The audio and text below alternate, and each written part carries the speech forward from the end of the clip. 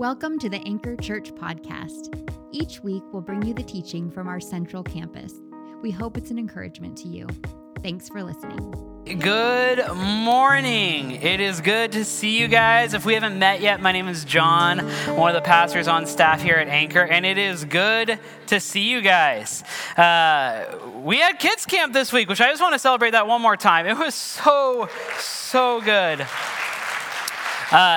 From the bottom of my heart, thank you to every single person who made that possible, whether that's you told someone about it, you signed your kid up, you were a group leader, you jumped in somewhere else during the week. It was an incredible time, just an awesome week. And as someone who had two kids as campers here, it was awesome for them, and just grateful for all of the work that everyone did to make it possible. We are finishing out our teaching series on Revelation today, and as we do that, I want you to turn to your neighbor. First, say hi, neighbor. Okay, now I want you to tell your neighbor a book series, a TV show, a movie series or movie that you will watch or read again and again and again. Go ahead and talk to them.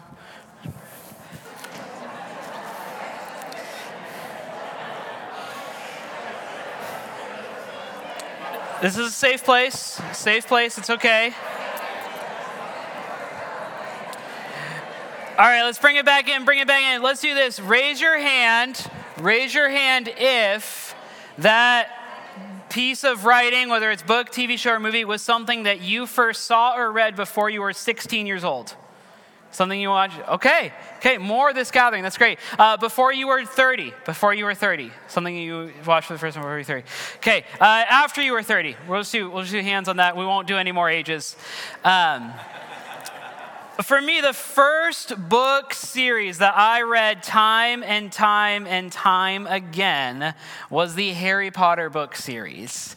I was in elementary school when the very first Harry Potter book came out, and I feel like I'm wired to be in that demographic, right, of just being captivated by that story. I remember my sister and I would fight over who got to read the new one when we got it from the library, or later when our family had more money, the bookstore.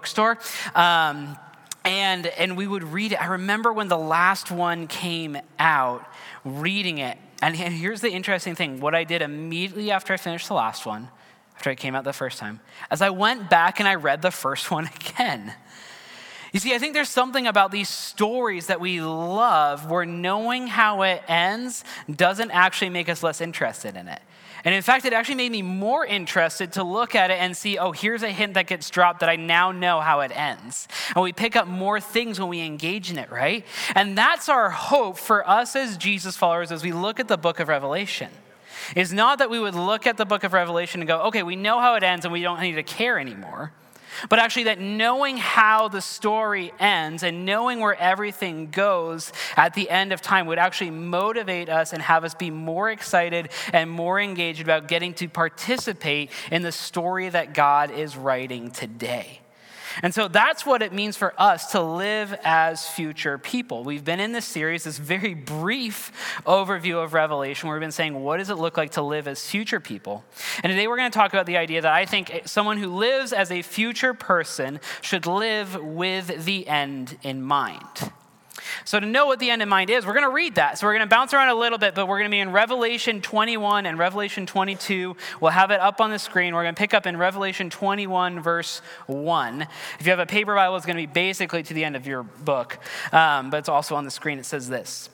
Then I saw a new heaven and a new earth, for the first heaven and the first earth had passed away, and there was no longer any sea. I saw the holy city, the new Jerusalem, coming down out of heaven from God, prepared as a bride beautifully dressed for her husband. And I heard a loud voice from the throne saying, "Look, God's dwelling place is now among the people, and he will dwell with them." It's really cool, right? This is the bookend of Scripture because we see this at the beginning of the Bible. We get to see God dwelling with people at the end of the Bible as well. They will be his people, and God himself will be with them and be their God. He will wipe every tear from their eyes. There will be no more death or mourning or crying or pain, for the old order of things has passed away. He who is seated on the throne said, "I am making everything new." Then he said, "Write this down, for these words are trustworthy and true." He said to me, "It is done." I am the Alpha and the Omega, the beginning and the end. To the thirsty I will give water without cost from the spring of the water of life. Those who are victorious will inherit all this, and I will be their God, and they will be my children. But the cowardly, the unbelieving, the vile, the murderers, the sexually immoral, those who practice magic arts, the idolaters, and all liars, they will be consigned to the fiery lake of burning sulfur. This is the second death. Really cool picture, really scary verse at the end. Put a pin in that scary verse. We're coming back to it, but we're going to jump into 22, and we will come back to that, I promise. But chapter 22, verse 1 says this: Then the angel showed me the river of the water of life, as clear as crystal, flowing from the throne of God and of the Lamb, down the middle of the great street of the city. On each side of the river stood the tree of life, bearing 12 crops of fruit, yielding its fruit every month. And the leaves of the tree are for the healing of the nations. No longer will there be any curse. If you can underline that, no longer will there be any curse. We're coming back to that. The throne of God and of the Lamb will be in the city, and his servants will serve him. They will see his face, and his name will be on their foreheads. There will be no more night. They will not need the light of a lamp or the light of the sun, for the Lord God will give them light, and they will reign forever and ever. There's a lot going on in these passages, but we do get to see a pretty clear picture of the new heavens and the new earth. And there will be a day, it says, where everything looks and feels and is brand new. And it says this, that those who follow God will be present there at the end. There's also a list of those individuals who won't be there. And again, we will talk about that later. But we get to see this picture of Jesus returning and Jesus creating a new heaven and a new earth. And it's a beautiful picture. I think a lot of times the temptation we have when we see this is we get caught up in these weird, almost semantic arguments that are fun to go down for a little bit, but eventually run out of room, which is what's it going to be like there? And the amount of times that we've heard, or I've even said, I think I'll be bored in heaven. Because our brains can't process forever. We just have no concept, no ability to process forever. And I think it's good to ask some of these questions. Darrell Johnson, whose commentary we've been sharing a lot during this series, says that some of the things that we can do on this side of heaven, we will actually be able to do better and more fully on the other side of heaven as well. And he said this, he says, it's important to remember that this new heavens and new earth isn't some foreign outer space planet, but it's a new, fully built, fully designed, fully made version of what we are living in now. And so there are going to be some aspects of what we do now that we will continue to do on the other side of heaven, where we have purpose. He talks about creativity as something that we will get to do more fully in the new heavens and new earth, and I love that. Throughout the history of the church, creativity has often been talked about as maybe a mark of the Imago Dei, or being made in the image of God as people who are creative and can create. And I love this idea that in the new heavens and new earth, we will be unleashed to be the creative forces that God fully designed us to be in our unique ways. I think that's rad.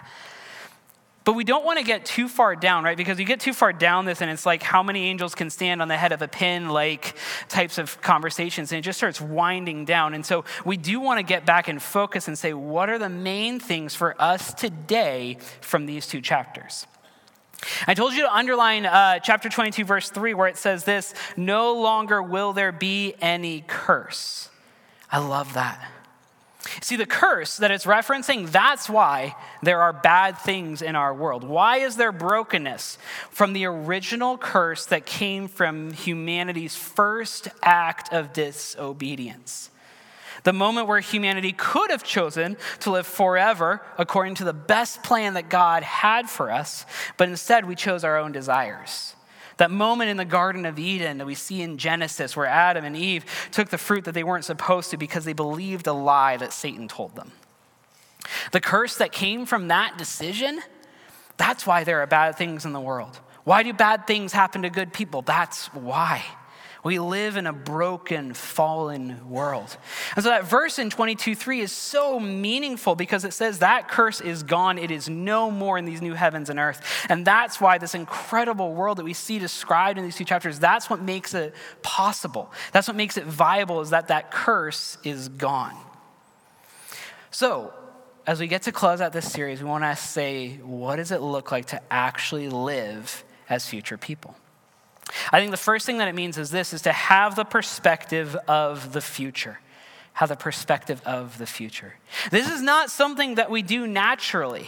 It is so easy for us to get focused on the present and sometimes even the past, right? I did youth ministry for about 8 years full time, and man, teenagers are just one example of how hard it is to have the future in mind. Like our brains just aren't wired that way, especially as they're still developing. And so psychologists have studied this, right? We are bad at delayed gratification.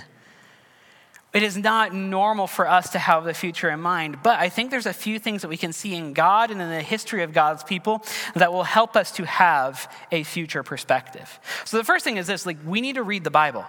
We need to read the story of God's people. It is filled with references to the future, filled with them.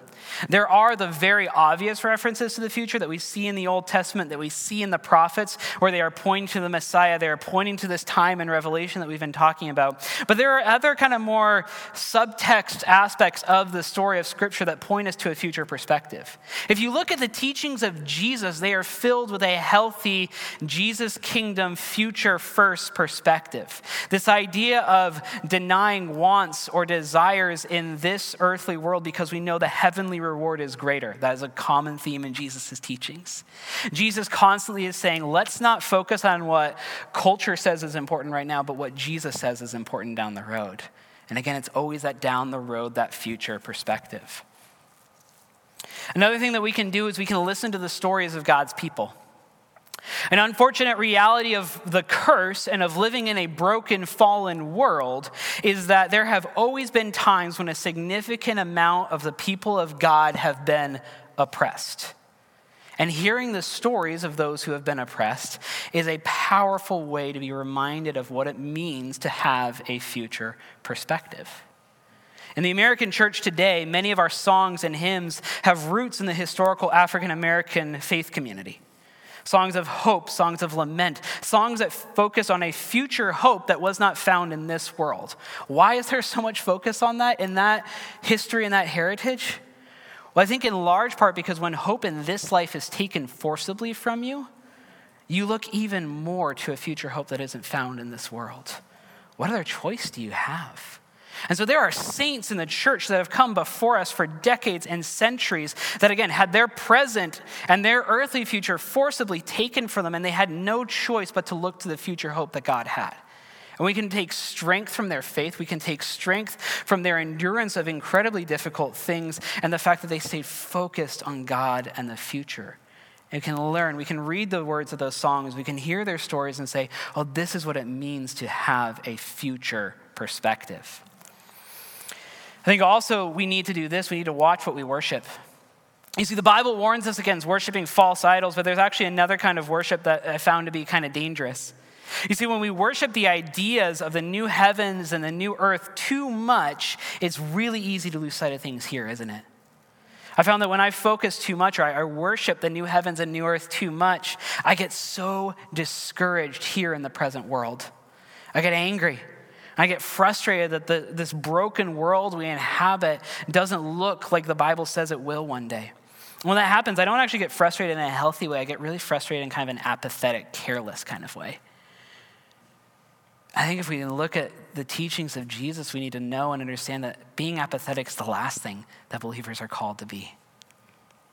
I think instead of worshiping the new heavens and the new earth, and Brian said this in his prayer, we need to be looking towards Jesus, because he is the one who brings the new heavens and the new earth. He is the one who is worthy of that worship, of our beholding, of our attention.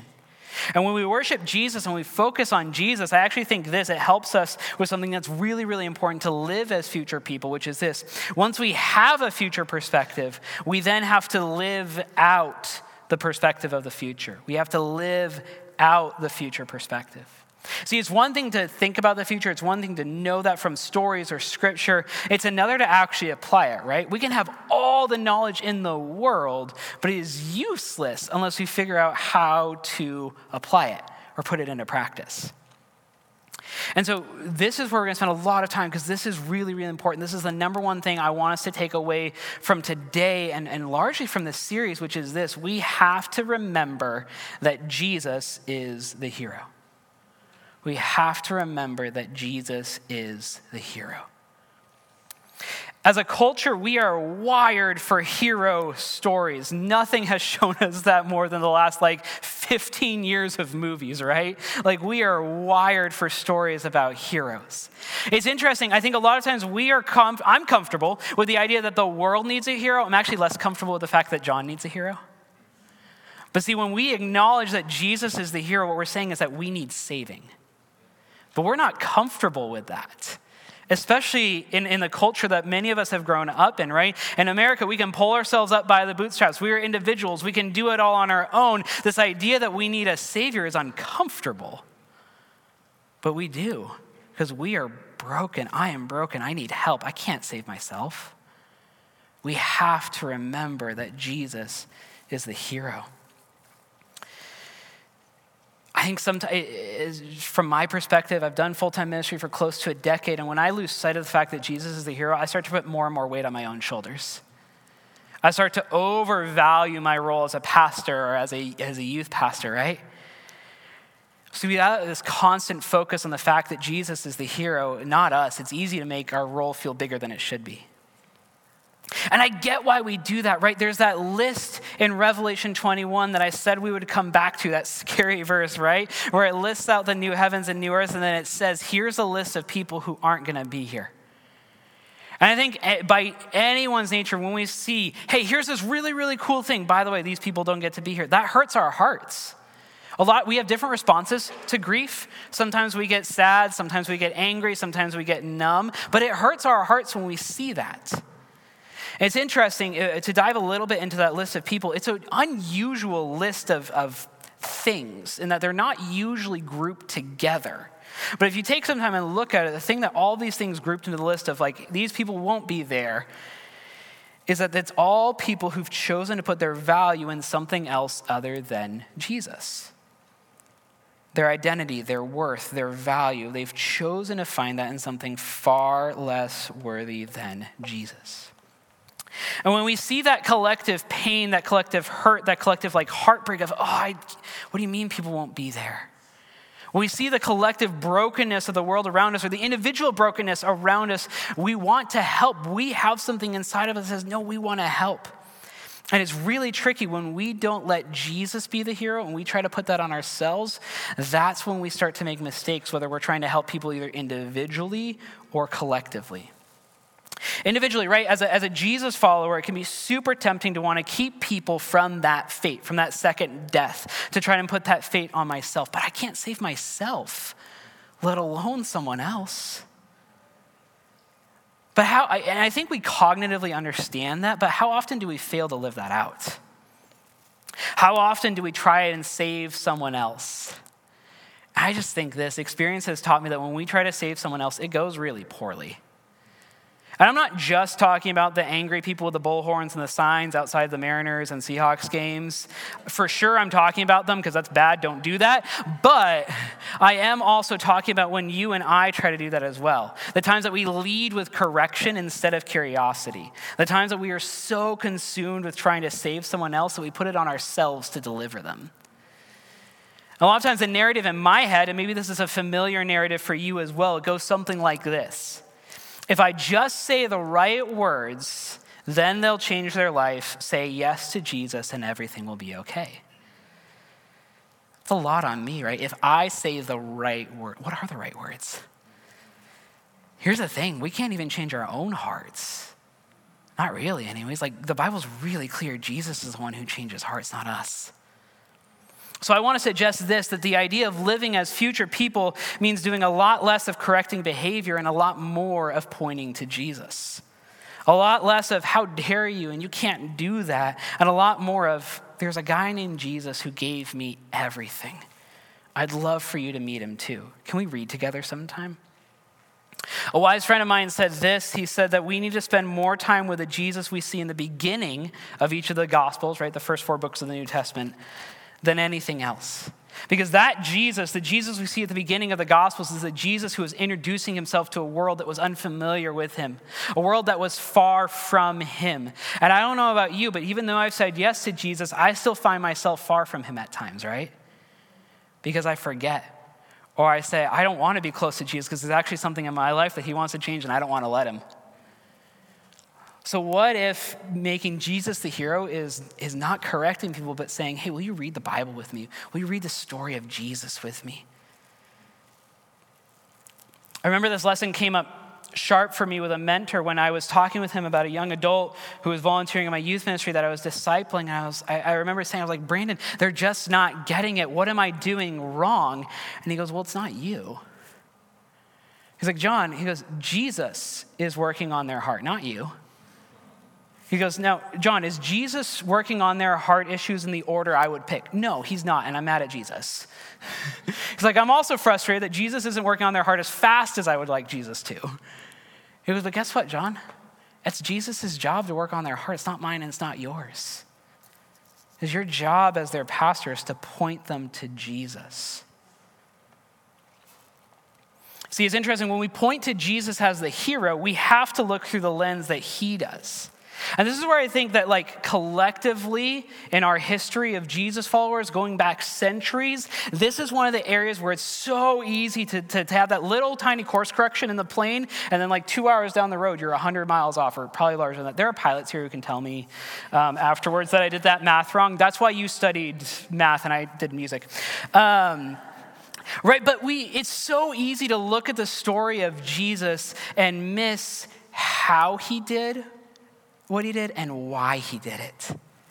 One of the things that's fascinated me ever since I started learning about Jesus as a teenager and thought I knew more than the adults in the room was I got fascinated by this idea that there were people who lived alongside Jesus, who grew up with Jesus, who heard him teach, heard him preach, saw him do incredible miracles, maybe even saw him after he'd been raised from the dead and missed that he was the Messiah.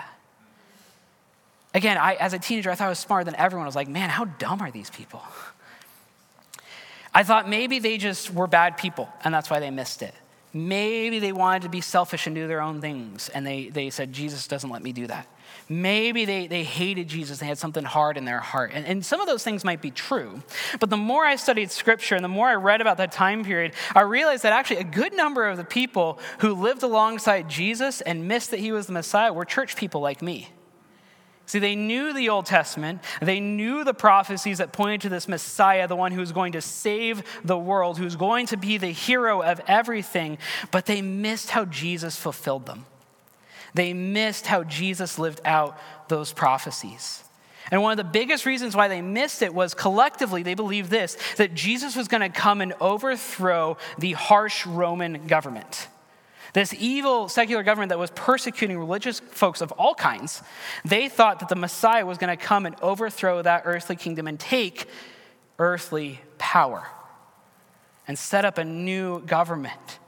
They thought that the Messiah was going to come and take political power because at that time, kind of like our time, they believed that that was the highest form of power that they had here on earth. And they saw the prophet and said, well, if he's not doing that, then he must not be the Messiah.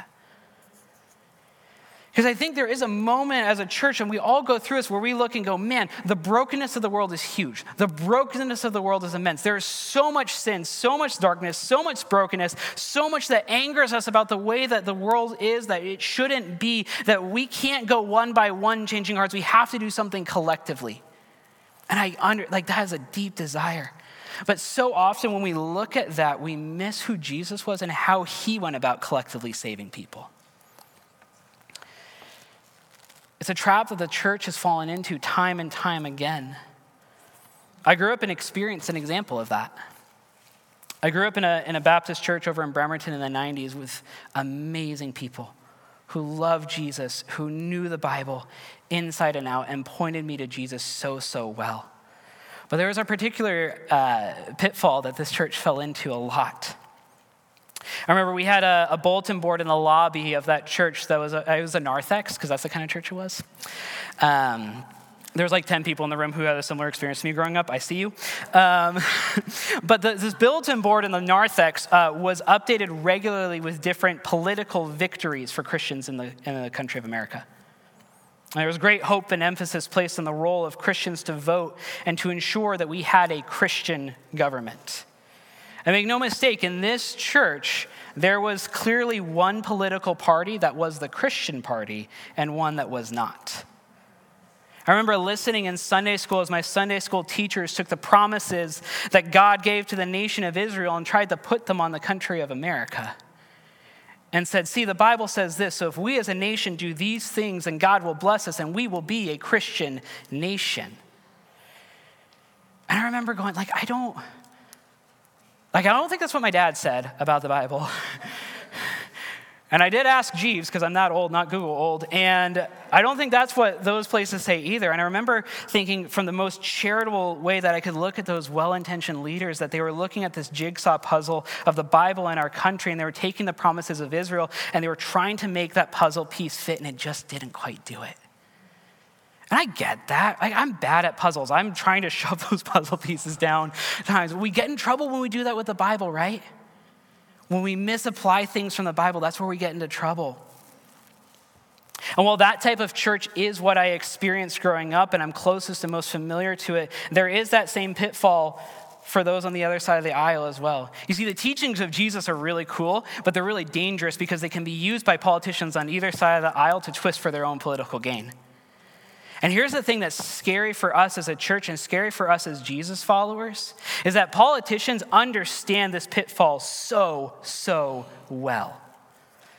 There are for sure politicians in this country on either side of the aisle that try to exploit followers of Jesus for their own personal gain or political influence. Now, if you look at the last 30 to 40 years, it has largely been politicians on one side of the aisle who've been the most shameless about it. But it is something that a wide range of politicians take advantage of. And that angers me. To see that the bride of Christ, the church, the institution that Jesus has set up for followers of him to live radically counterculturally, has been tried to be bought and sold for political gain and personal influence. That angers me. What makes me really angry and really sad is that there are friends of mine who I love dearly that have been misled into believing that this is what Jesus wants. Who have been misled to believing that pursuing political, earthly power for Christians is the highest calling of a follower of Jesus. I don't blame them. They've been misled by politicians, by social media, by pastors, by Sunday school leaders, by what the world says is important, and they have grasped for it. They've been misled to believe that Jesus would want to bring about political change when he never once did that in his time on earth. Jesus is the greatest orator and storyteller that ever walked the earth, and he never did a political speech, guys. He just didn't care about tearing down political governments because he knew it's going to change anyways. It's not going to last. Now, did Jesus care about tearing down religious institutions that were harmful? Absolutely. He flipped tables. He chased people out. He said, "How dare you do this in my Father's house?" Cared about that with religious institutions, but not with the government. He showed us a truth that too often I forget, and I think we as a church have collectively forgot as well, which is this: political change is not the most important change, heart change is. Heart change is the most important change we will ever see, either individually or collectively. I don't know of a single person who has changed their heart or beliefs based on a law. I just don't. Laws can change behavior, totally. But when we look at Scripture, it's actually really clear that just because someone changes their behavior doesn't mean their heart's changed. Scripture is very clear, though. It says this. It says, if your heart is changed, then your behavior will follow. Right? But think about it. Laws can't change hearts. That's why it's taken so long for us to recover from the effects of slavery and segregation in our country, and we're still dealing with the effects of that. Slavery was outlawed over a century ago, but just because a law was written doesn't mean that racists were suddenly like, well, guess what? It's now illegal, so I'm going to stop judging people on the color of their skin. Doesn't happen, right? Hate crime legislation doesn't change the fact that there is still hate in people's hearts. It can change behavior, but it can't change hearts. If Jesus wanted to overthrow the government, he would have. The Roman government was terrified of Jesus, one of the main reasons he was killed, but he never did. Because he knows that political change and political power is always fleeting. It will never last. We saw that so clearly over the last 2 weeks in the series when we dug into the city of Babylon and we said, this will never last. Why are people suspicious of the church? Why do people not trust the church as a whole? Because they look at churches who are grasping for money, for social status, or political status and go, I already have that. I have that in Babylon. I have that in culture. I have that in the world. Why do I need that in the church? I thought you were supposed to be different. Sometimes it's not our individual actions that people are calling us hypocrites for. It's our collective actions. They go, I actually have enough power grabbing in the real world. I thought the church was different. And Jesus was. We need to follow in the footsteps of Jesus and be different in that way. Where you have the same mission that Jesus did, which is changing the hearts of people by pointing them to Jesus. Sometimes that's really slow. Sometimes it's one person at a time. Sometimes it's really uncomfortable because we have to have real conversations instead of just putting things on social media. That's hard. But I think it's what God asks us to do. So a question that I'm asking myself and I want to ask you guys as we go through this series is, and wrap it up is, can Anchor be a church that truly follows the way of Jesus here? One that lets Jesus be the hero and doesn't center ourselves in the story. And when we know that heart change is far more lasting than political change. A church that knows that whether it's individually or collectively, the only way to save people is to let Jesus do the saving. We know how the story ends. We just read the end of it. Can we let that story motivate and spur us on to pointing people to Jesus even more, not being apathetic about the state of the world? Can we be a church that leads well with that? A church that doesn't lead with things like, well, the Bible says that this is wrong. And less of, well, the church doesn't support that. And be a church that's known for people who say, it's really interesting that you said that. It reminds me of something that Jesus once said. Jesus is the hero. We're going to talk about that with communion in a little bit. But right now we're going to have the band come up, and then my friend Brandon is going to come up as well. One of the things that we see in Revelation so clearly is that Jesus is the hero, and Jesus is the hero for all peoples. And so one of the things that we've been doing throughout this series, we've been having people come up and pray together in a different language other than English, as a little bit of a taste of what this new heavens and new earth will be like when we have people from all tribes and tongues and nations coming together and praying together. And so my friend Brandon's up here. Brandon, I'll be praying in English and you won't be. What language will you be praying in? And I'll be praying in Swahili. So the elephant in the room is Brandon does not resemble the traditional demographic of someone who speaks Swahili. So how did you come about to knowing, and you shared last time, you've even preached in Swahili. Yeah. So you don't just know it a little bit. No, I know a good amount. So how did that happen? So I'm just from California. Yeah, so I'm not a East African, by genetics or whatever. But my family and I, we were missionaries in Tanzania for 8 years. So initially we were working at a children's home for a few years, going to serve the orphan. In the process of actually doing that, we recognized that actually these kids have family and could be in family. And it's more like we want to get them home, like we sung about earlier today. So out of doing that for a few years, we ended up switching ministries and start really working with the local church to see kids go back into families and see the church really mobilize towards that. And part and parcel with working with local churches in Tanzania is speaking Swahili. So we would do a lot of resources in Swahili, scripture resources, newspaper articles, running conferences in Swahili, preaching in Swahili, and today praying in Swahili for the first time in a few years. So, I love that. I think one of the cool things about the people of God throughout our time is that there's been people who have felt motivated to say, why should we have to wait till the end of time to have these important conversations with our brothers and sisters who speak a different language? People who said yes to going to a new place, to a new location, and loving the people there so well, including speaking in their own language. So that's fun. Thanks for being here and sharing this. We're going to pray together. So you guys can pray with us. You can hold your hands out. You can sit, whatever feels comfortable for you. God, Jesus, even now, you are making all things new. Yesu, hata sasa unafanya mambo yote kuwa mapya. We look forward to the day when there will be no more tears, no more death, and no more sin. Come, Lord. Tunatazamia siku ambayo hakutakuwa na machozi tena, hakutakuwa na kifo tena, na hakuna dhambi tena. Njoo Bwana.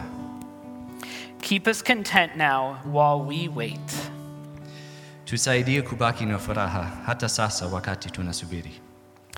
Give us strength to serve and seek the good while we wait. You make all things new. Come, Lord. Utupe nguvu ya kuhudumia na kutafuta mema wakati tunasubiri. Unafanya mambo yote kuwa mapya. Njoo Bwana. Amen. Thank you, Brandon. We're heading now to a time of worship and communion, and there's communion stations at the front and the back of the room. And communion is this. Communion is something that we do every week to remember that ultimate heroic sacrifice that Jesus made on all of our behalf. It's a moment where anyone who has said yes to Jesus, even if you said yes to Jesus today, can come forward and take the communion elements, which is the cup and the bread. And Jesus said, right before he made this heroic sacrifice, he said, this is my body broken for you. This is my blood shed for you. Do this in remembrance of me. And so when we do that, we are remembering that sacrifice that Jesus made that gave us so much hope. Yes, hope for life eternal that we see here in Scripture, but also hope for life present. We have to bring a little bit of heaven here to earth. I also want to say this, that throughout this series, we've been focusing a lot on freedom. On the freedom that we have in Jesus, the freedom from anxiety about the future that Jesus brings, the freedom from worrying that Jesus brings, the freedom to live as a child of God that Jesus brings, that we see by knowing the end of the story. And so if you have something on your heart that you're struggling with, you're like, I don't feel free and I want to talk to someone, we would love to have people pray for you at either of these prayer stations on either side of the room. Maybe there's something else that you just want prayer for. That's awesome. That's what they're there for. So as the band sings this next song together, you have a chance to take communion, get prayed for, and also worship God. As we head into this time, will you pray with me? God, we thank you for the picture that you gave to the disciple John that he wrote down and became the book of Revelation. God, we thank you for the complexities that you understand that we never will understand, but we know that you have a plan.